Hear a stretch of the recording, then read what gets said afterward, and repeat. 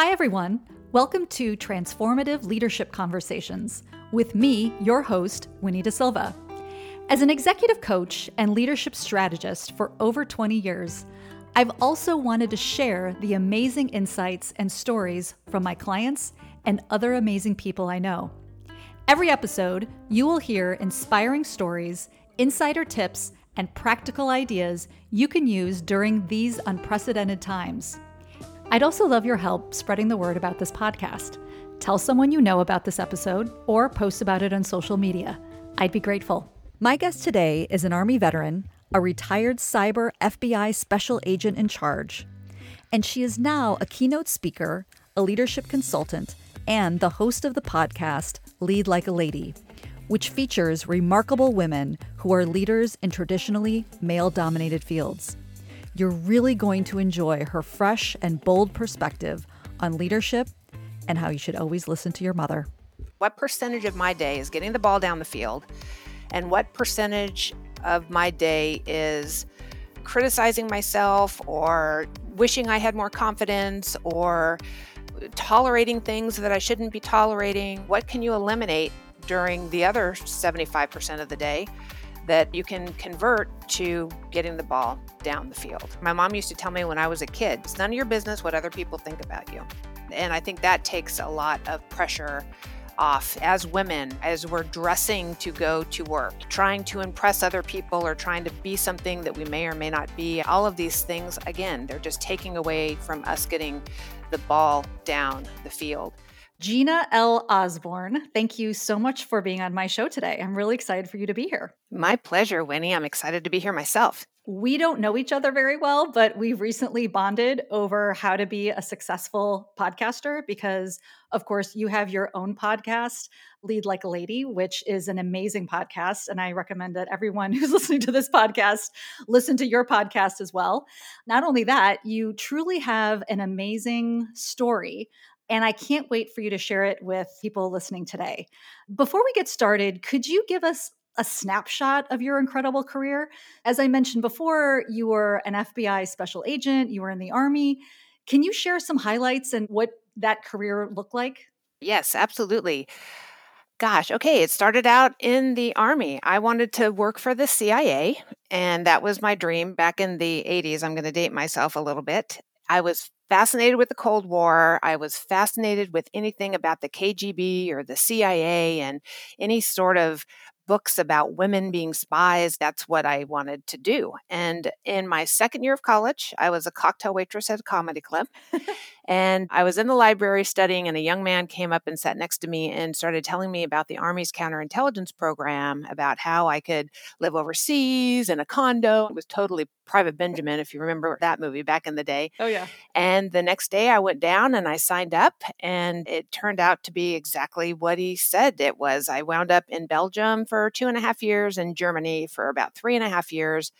And while I was in Germany, I was on a team that investigated the highest profile espionage cases in the European theater. So I was on the road 9 or 10 months out of the year, traveling around undercover. So it was really just an exciting time and not bad for a cocktail waitress from Orange County, California. That's pretty good. Yeah, no, that's amazing. Yeah, so I didn't wind up going into the CIA. I went into the FBI, and I was very fortunate to be assigned in my hometown. So my first arrest was across the street from my high school. Oh my gosh. And I worked everything from Asian organized crime, and then 9/11 happened, and that's when everybody worked terrorism. And then I went back to headquarters because in order to promote to the executive ranks, you have to go back to the mothership for a period of time. So I was on the inspection staff there, and I traveled around to a bunch of different field offices and inspected their programs and finances and all those things. And then the last 11 years, I was in charge of cyber and computer forensics for FBI Los Angeles. Wow, that's amazing. So I'm curious, the way you thought about what it was going to be like and what you're getting yourself into and what it was, what's the delta there? Is it better than you thought? Not what you thought? How does that compare? Gosh, I'm a big dreamer. I am a huge dreamer. I spend a lot of time thinking about how I think it's going to be. And I think that has a lot to do with getting into a position because when I went into the Army, it could have gone very, very bad for me. And I'm a Barbizon School of Modeling graduate. And although I was a brownie, the whole idea of sleeping outside was not my thing, if you know what I mean.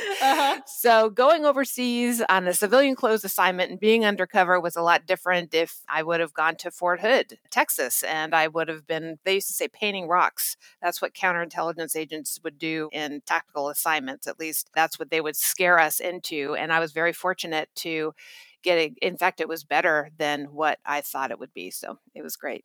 Wow. It sounds like maybe you got lucky going on the path that you initially got on in the beginning of this career. Yeah, I think so. And also, I like to envision where it is I'm going, what it is that I'm doing, and I spend a lot of time on that. So during the road trip of getting to where I wanted to be, if something didn't happen right, I would say, wait a minute, no. This isn't how it's supposed to be. And then I would try and work out a way. So, for example, when I went to Germany, our battalion headquarters was in Kaiserslautern, Germany.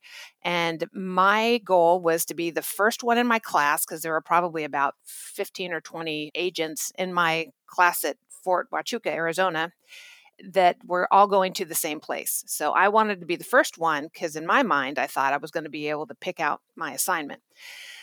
So I get there, and one of the other students in my class got there first, and he told me, oh no, we're the first 5. We all have to stay at headquarters. We're going to live in barracks. We're not going to be able to go out and do espionage investigations. We have to do admin work, and we have to wear a uniform. And I'm like, oh, no.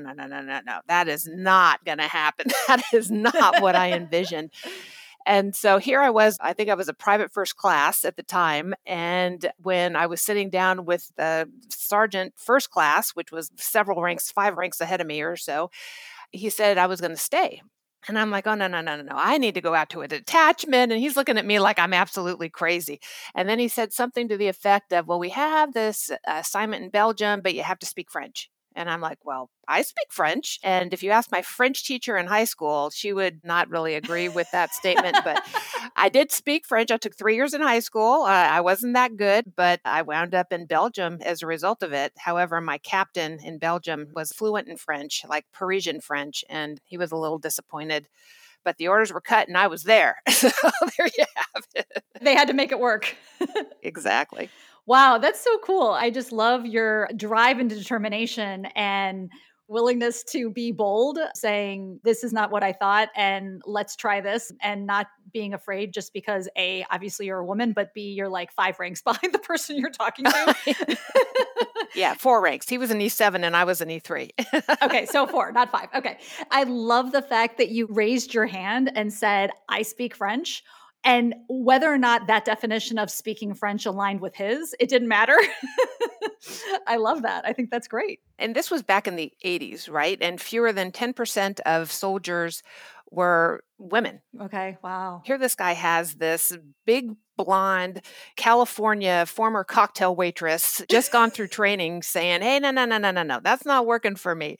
And I was surprised. It could have gone one way, it could have gone the other, but you have to speak up because you never know. You would be surprised. My favorite quote is Albert Einstein, and I kind of modify it. She who attempts the absurd can achieve the impossible. So if you're not attempting the absurd, you are missing out because the impossible is pretty fantastic.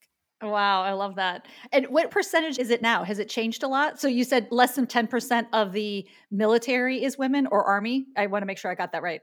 It was the Army, and I think it was around 10%. I don't know exactly, but it was very low. And then when I went into the FBI in 1996, only 14% of the agents were women.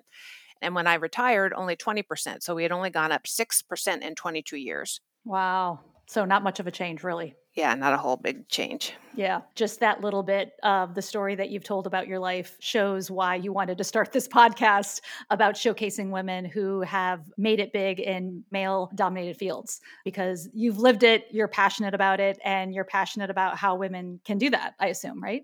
Oh, absolutely. And when I started the podcast, I kind of had a concern that, okay, everyone's going to have the same story because I knew what my story was. And I just assumed that everyone had experienced the same thing that I did or similar.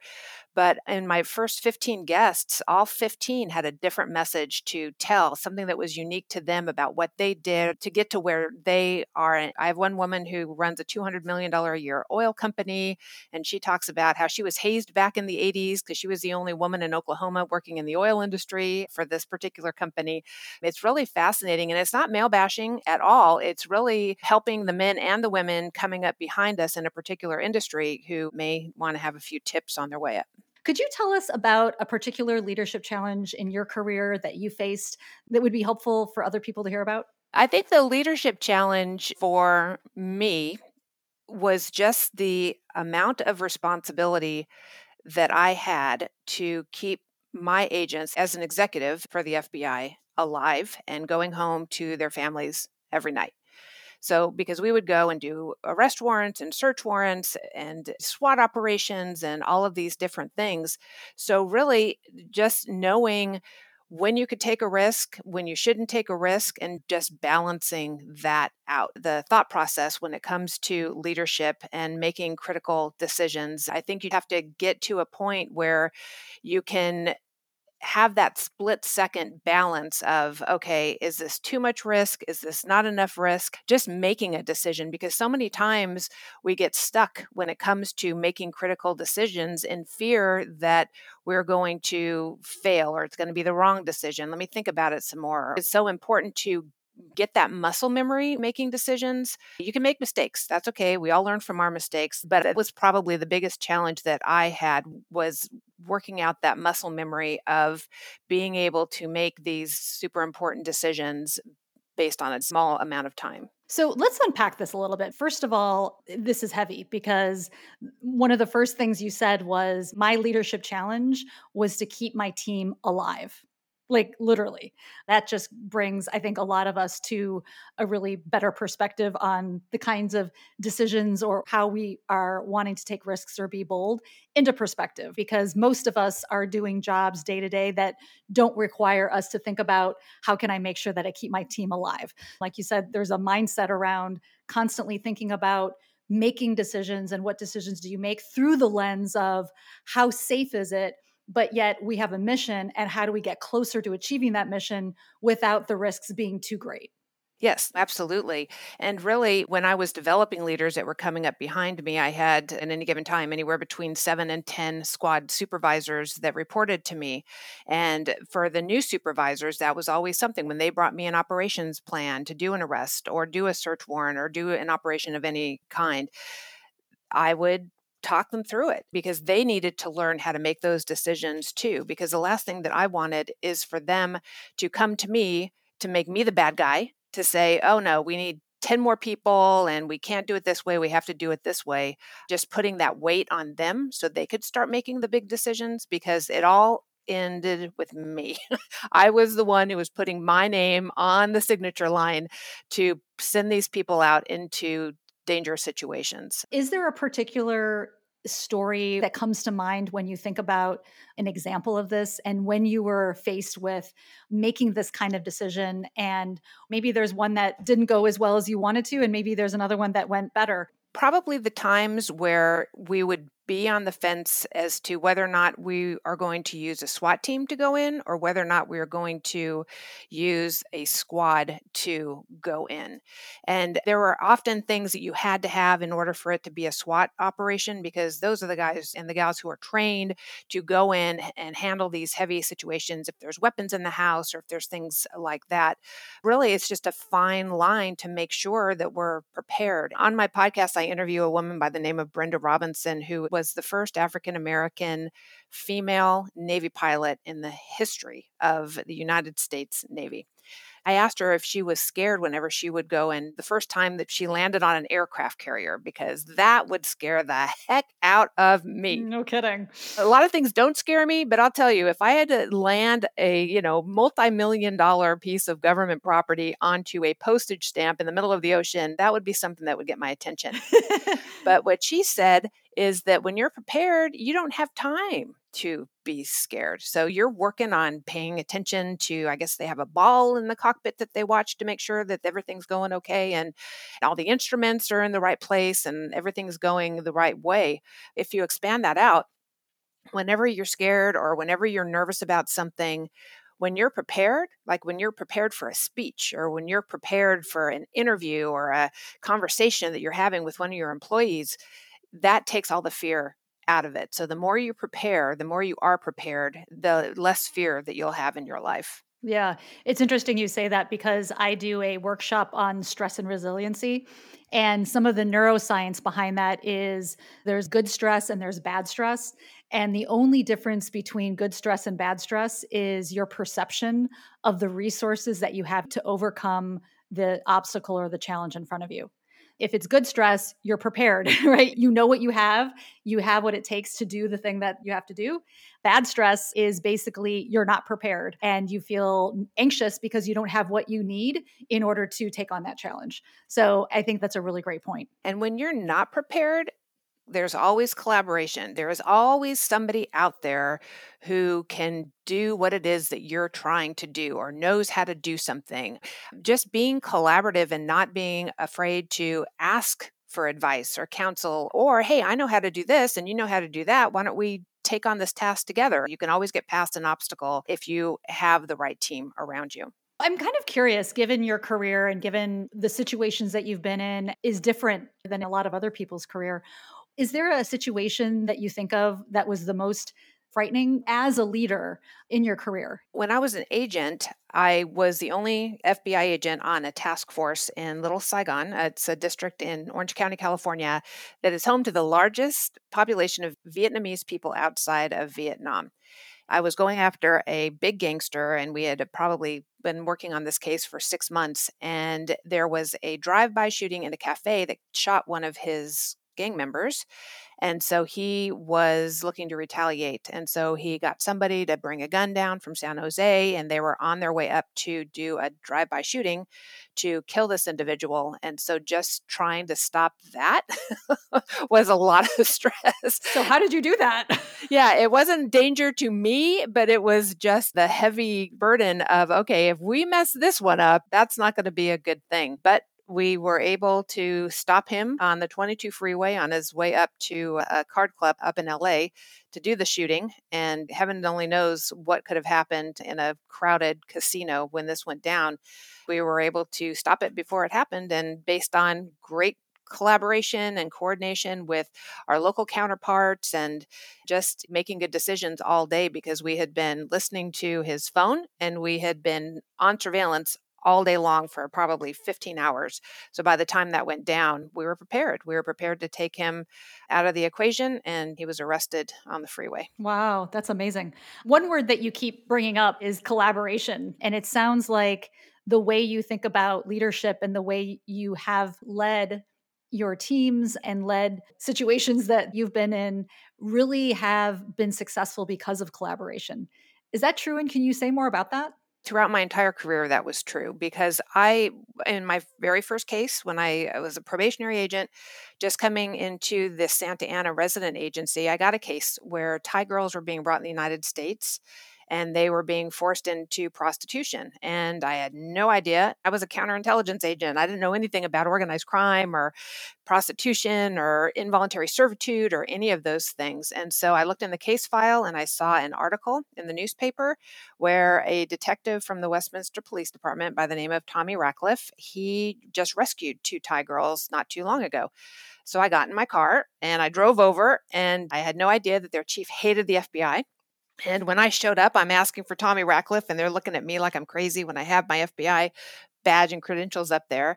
And that turned into me sitting on a task force in the basement of the Westminster Police Department with Tommy Ratcliffe and several other detectives working on a task force. So you just never know when you don't know something. It is so important to find somebody who does. And just like our relationship, Winnie, you and I were chatting and there were things that you can help me with and there was things that I could help you with. So yes, collaboration is so important. So you're in the FBI. you were aware of this happening, Thai girls being pulled into prostitution, and you read something about this other person in the local police, and then you went over to talk to them. And normally, from what I understand, the FBI and the local police force in that area either didn't work that often together, or when they had to, but it's not like it was maybe an easy relationship. But because it sounds to me like you were genuinely interested in what they were doing and felt like, hey, we can help. I want to step in and help this person figure this out. This is something I'm passionate about.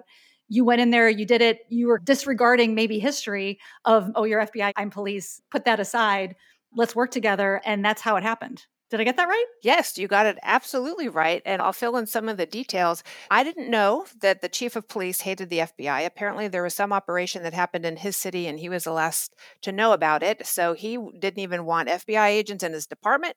He didn't want FBI agents in his entire city.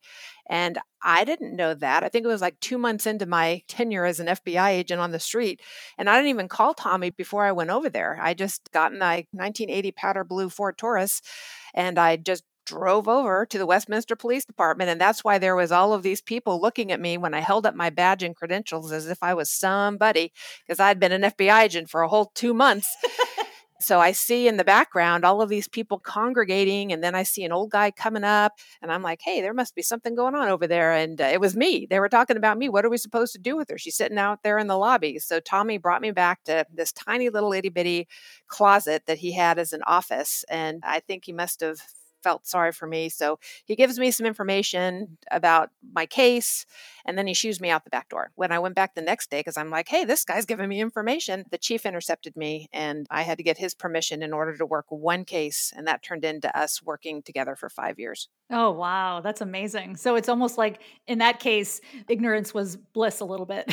Yeah. I love it when people tell me that, oh, you can't do this for this reason, or you can't do this for this reason. When I was in the army in Belgium, we didn't have a relationship with the local gendarmerie office where we were supposed to do our records checks. So my captain said, I need you to get these checks done, but they won't take our phone calls. And I'm like, okay, I'll just get in the car and go over. So they didn't have any time of day for all of the men in the office, but my friend Andre Jorcan over at the gendarmerie in Belgium, he certainly had time for a California blonde former cocktail waitress. And so we just chit chatted and built a relationship. And every time I ever needed any sort of checks, we built a genuine friendship. So it's all about trying and not letting obstacles stand in your way. If it's never been done before, then you can be the first one to do it. It's almost like ignoring those obstacles and not assuming that those are going to be the same obstacles for you. Exactly. Did being a woman in these situations where many of your colleagues were men, and it sounds like, honestly, probably a lot of the people you were working with to apprehend or something, many of them were men too. What advantage did it give you, if any? Do you think you had an advantage being a woman and being very different and standing out? Did that give you an advantage both internally as well as in the actual work that you did? I think it gave me an advantage when I went over and spoke with Monsieur Joquin. I was unusual, and I think that opened the door, but I had to keep it going with poignant conversation. Sometimes it worked. I had a subject who confessed to being a leg breaker for a loan shark. Wow. And he just sat there and he told me that he worked for this loan shark. It was 10% interest per week. And when people didn't pay, he'd break their legs.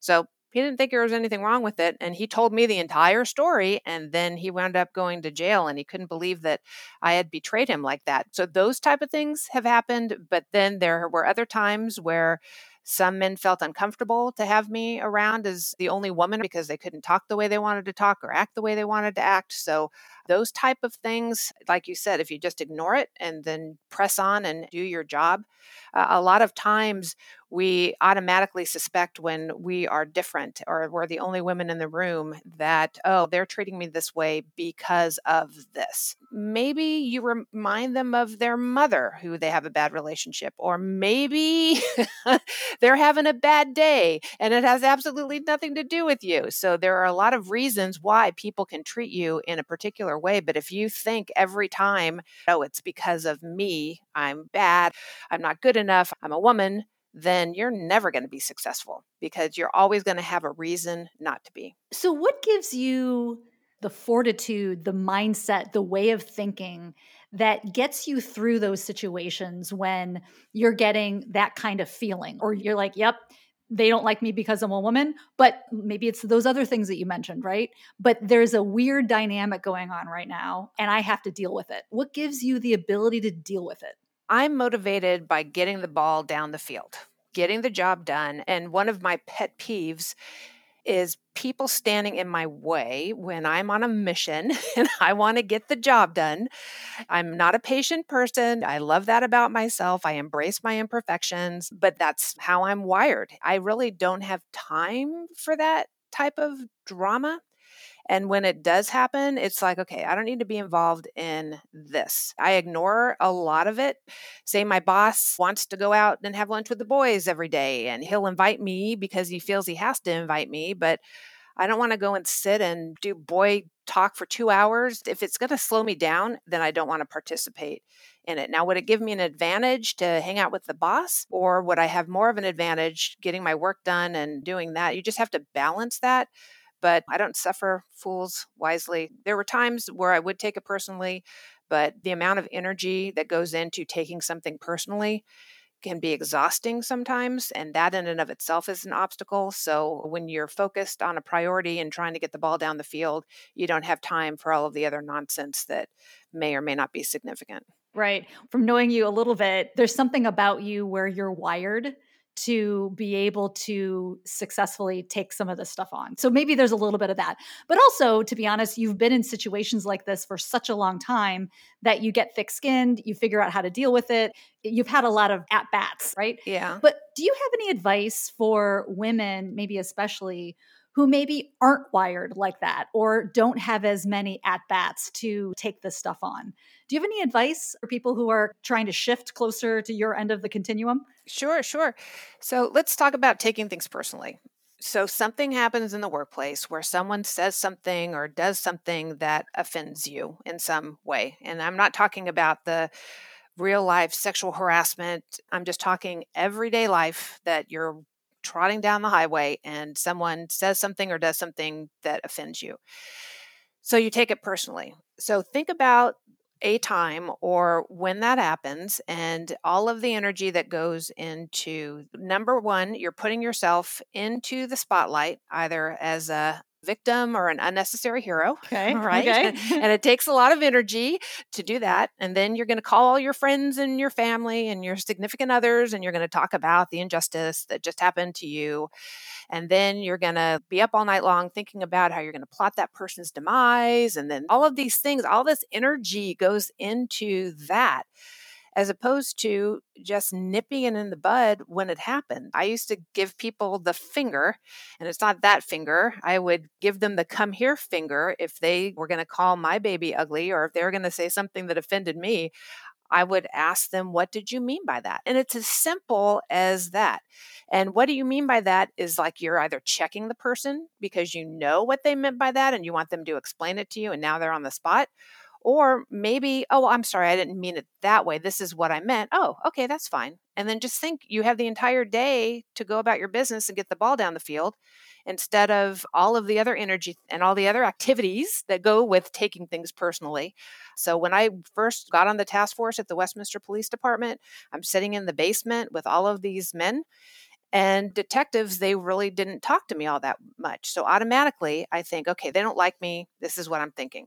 So this goes on for like a week or something. And so I went to my partner and I'm like, you know what? I don't think these guys like me, Tommy Ratcliffe. And he goes, no, no, no, no, no, no. They like you. They just hate the FBI. And I'm like, oh, I automatically took it to myself and made myself a victim instead of, oh, well, maybe they just don't trust FBI agents. Okay, that's fine. And so now I know how to resolve the issue. I know that the issue is not me, so I don't have to feel bad about myself. But just by having that conversation, the rest of the 4 years and 11 months that I was there, I didn't have that issue, even though some were standoffish just because I was with a federal agency and I wasn't with a local agency. I really like that a lot because two things you mentioned. So, one is the whole energy. Where are you choosing to put your energy? It sounds like you think a lot about that. But then also, what you're saying is, let's, instead of wasting your energy, let's engage and have a conversation right now.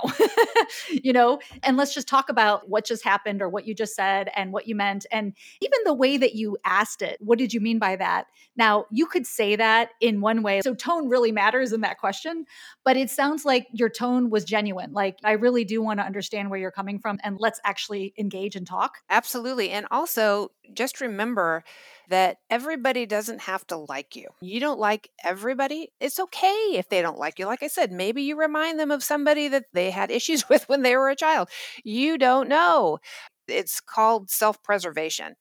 If you want to spend all of your time being mired and just being stuck in quicksand all day long, you can do that. Or you can just ask a question or engage someone. Like you said, it doesn't have to be nasty. It's just, hey, what did you mean by that? It'll get to the point where the more confidence you get when it happens in a room full of people and that person has done it before, I would have no problem if they stole my idea to call them out in front of the boss. If they want to play that game, but that's advanced stuff. Right. Now we're talking about classes. Exactly. We'll work on that at a later date. But again, having your voice and using your voice, because if you're going to sit there and not have a voice, then what contribution are you making? The other thing that you said is this whole thing of not everyone has to like you. I think women and girls are particularly trained around making sure that people like you. Not to say that you want everyone to hate you either, but I think girls and women are especially impressed to want to feel that way more than men and boys. So if that's true, and of course it's not true for every woman or for every man, if that's true for you, you have to really get over that and figure out, how do I put that aside? Because that in itself could take a lot of energy. Making sure that everyone's okay with you, everyone likes you, that can be exhausting. Yeah. And I would say just examine your life. What percentage of my day is getting the ball down the field? And what percentage of my day is criticizing myself or wishing I had more confidence or tolerating things that I shouldn't be tolerating? The stuff that you don't need to spend time on. And really, when you look at it in that way, okay, well, I'm only spending 10% of the time getting the ball down the field. Well, what do I need to do to change that? And it doesn't have to be 100% of the time getting the ball down the field, but if you can get it up to a certain percentage, that's success for you. That's what you need to be working on. If 25% of the day of getting the ball down the field is success to you, then work toward that. What can you eliminate during the other 75% of the day that you can convert to getting the ball down the field? And even if you just add it a couple of percentage points a week or something like that, you'll get to where you want to be. I think you hit it on the head. It goes back to, what do you really want? And what does success look like to you? Overcoming some of these tendencies of wanting people to like you, or the energy going in places that are unproductive. What do I really want to achieve? And if we're talking about leadership, just know that people are watching you. If you're a leader, people are watching you. They're watching how you handle things, Yes. how you address people, how you nip things in the bud, how much effort and time that you're putting into this, that, or the other. So when you know your kids are watching, how differently do you act? Well, as leaders, we need to think, okay, so if my team were watching me right now dealing with this person who just insulted me in front of this group of people, how would they expect me to respond to this? And like I said, advanced, talk it out in front of everybody. You brought it up, let's talk about it. You want to be a little bit more subtle about it, just take the person aside and have a one-on-one conversation, because you'd be surprised once you get to know someone. And that's where tolerance comes from, is just knowing where someone's coming from. You just don't know. So that's why you ask, what do you mean by that? Yeah, I think that's great life advice. Having those conversations with people is what I think is so important and I really value. Are there one or two important learning moments or lessons that continue to provide you guidance during times of difficulty and challenge? We talked about not taking things personally, eliminating any tolerations in your life. And again, my mom used to tell me when I was a kid, it's none of your business what other people think about you. And I think that takes a lot of pressure off, is when we're, as women, as we're dressing to go to work, trying to impress other people or trying to be something that we may or may not be. All of these things, again, they're just taking away from us getting the ball down the field. One thing that I try to do, especially back when I was with the FBI, I worked terrorist attacks, I worked major catastrophic cyber attacks. So when a major crisis hit, and I would pick a good team. So that was always something that I was very skilled at. And I will brag about that all day long, because if you have a good team surrounding you, you are going to be successful no matter what. It's very important to pick your team. But if you are trying to deal with a crisis and there's somebody who is taking something personally or slowing you down and trying to deal with this crisis or even a conflict, get those people out of the way. Those are the people that you don't want on your team when you are trying to deal with something where you have to get the ball down the field. So I would say what always helped me, I've always had, when I was in the Army, when I was at probationary agent with the Westminster Police Detectives, and Tommy Ratcliffe is still my friend. We just did a New England trip with his family and my family not too long ago. I love it. After 30 years, right? But yeah, always have a great team around you and develop the leaders that come behind you. I think that's just so important, because when you're giving and you're serving your people in a bigger way, they're going to serve you in a bigger way. Yeah, no, that's so true. And of course, if you have a good team, they're potentially better at you in areas that you're not, or if they're really good, they're going to call you out on the places that you need to be called out on.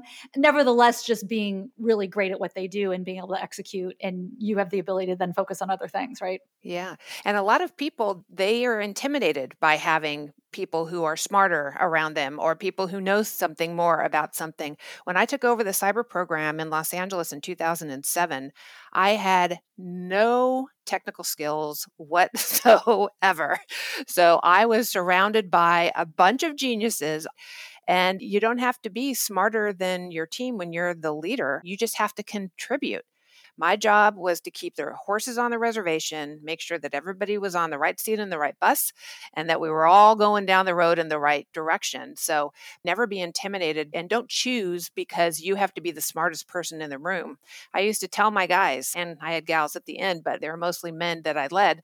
I would say, look, if the Empress is walking around town with no clothes on, I am going to lop off all of your heads. So we had that trust relationship where if I had to say something tech related and I was saying something stupid, right? And they knew that I wasn't a tech person, they had my trust and I had their trust that they were going to step in and we were going to smooth things over. But really, that's a relationship that, again, it's all about collaboration. When you're the leader, you still have to collaborate with your team. I have clients struggling with being an individual contributor and an expert in what I did, and I did it really well, which is why I got promoted. And now I'm in this new role. But by the way, this new role involves something that maybe I don't have expertise in, and the people on my team have greater expertise than I do, technical competency, right, around it. And I feel inadequate because I used to feel adequate because I knew it all. And now I'm in a position as a leader where I don't know it all, and yet I have to lead. And I think that that's such a great point that you brought up. And it sounds like you were comfortable, even though you didn't know, because you had that team and you had clarity around what your role was on that team. I also was contributing. What I contributed, maybe it wasn't tech related, but I had just come from headquarters, so I knew where all the money trees were. I knew people back at headquarters that could buy my team equipment, so that made me super popular. I learned enough to be able to translate what they were saying to my boss and get approvals for operations. I used my skills, the communication, relationship building, my experience back at headquarters, because the higher we get in our organization, the more of a jack of all trades we're going to be. We're not going to be an expert in everything the higher that we get. So that's why you surround yourself with people who know, and then you contribute as a leader. That's your opportunity to be a leader. And all the things that you mentioned, those are leadership skills, right? Communication, how to get resources, how to manage senior stakeholders, translation. You said earlier, the right talent, the right butts in the seats on the right bus. Those are the leadership skills that you were contributing to the team and helping them connect the dots to how their technical skills were actually going to be useful in the work in front of you. When you're a leader and you're trying to say, okay, now I know everything, I'm this, I'm that, and you're trying to be something that you're not, people are going to pick up on that. Your entire team is going to know. You're not going to fool anybody. You can't fake it till you make it because people can see it coming a mile away. So it's just being authentic. What are the things that I'm good at that I can contribute? That's where you become an authentic leader, is when you take your skills. And if you're a woman and you have all soft skills, those are the things that you're really good at, because that was what I was good at, the communication and the relationship building and the networking and all of those things. Those are the things that I embraced. And that's when I really started to shine as a leader, was when instead of me trying to be all manly and do it this way or do it that way, I'm going to do it how I think it's going to be done. And I wore high-heeled shoes and I wore a pencil skirt and I looked good doing it. I love it. But it must have taken you some time to get there, right? You maybe tried, I don't know if the right word is fitting in, but then you were able to evolve to, hey, I'm embracing what I'm really good at and also just who I am. And I'm going to show up that way. How did you get there? It was just a lot of learning all of the things that we talked about, not taking things personally. It used to take me, when I was a probationary agent, it would take me 2 hours to get ready for a search warrant, because I'm like, okay, I can't wear this because it makes me look too manly. I can't wear this because it makes me look too feminine. That was in my head in the beginning because I was so interested in trying to fit in. And you know what it really took? I think the turning point is when I became a leader of something that I didn't know, because I had become confident in my personal skill set that I have been good at ever since I was a little girl, right? Those natural skill sets, and they're important. And we think just because we have them that they're not important. But my communication, gosh, I use that every day, whether it's personnel issues, whether it's talking to victims or witnesses, talking to my troops, talking to police chiefs when I'm the only woman in the room, all of those things. And it's all about the skill set that we're good at. And that's when you shine as a leader, is when you start really honing into your talent and you lead authentically. I love that you just made that connection between leading in a position where you didn't maybe know as much, taking on that new group, and you were almost forced to rely on what your skill sets were that might have been different than other people's. Yes. And the first day, I called all of my supervisors to see how things were going, because it was a new job for me. I didn't know how to be an assistant special agent in charge. Day two, call them all again. By the third day, the senior supervisor said, "Hey, you don't need to call us every day.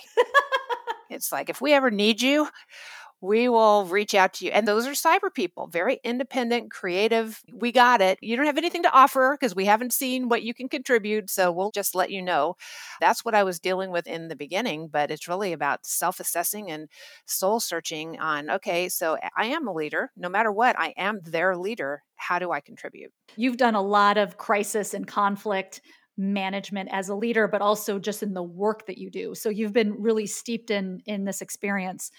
When you think about leaders, what should they be doing or thinking about as they take on increasingly complex challenges and areas of crisis and conflict, which in this last year, a lot of us have had to deal with?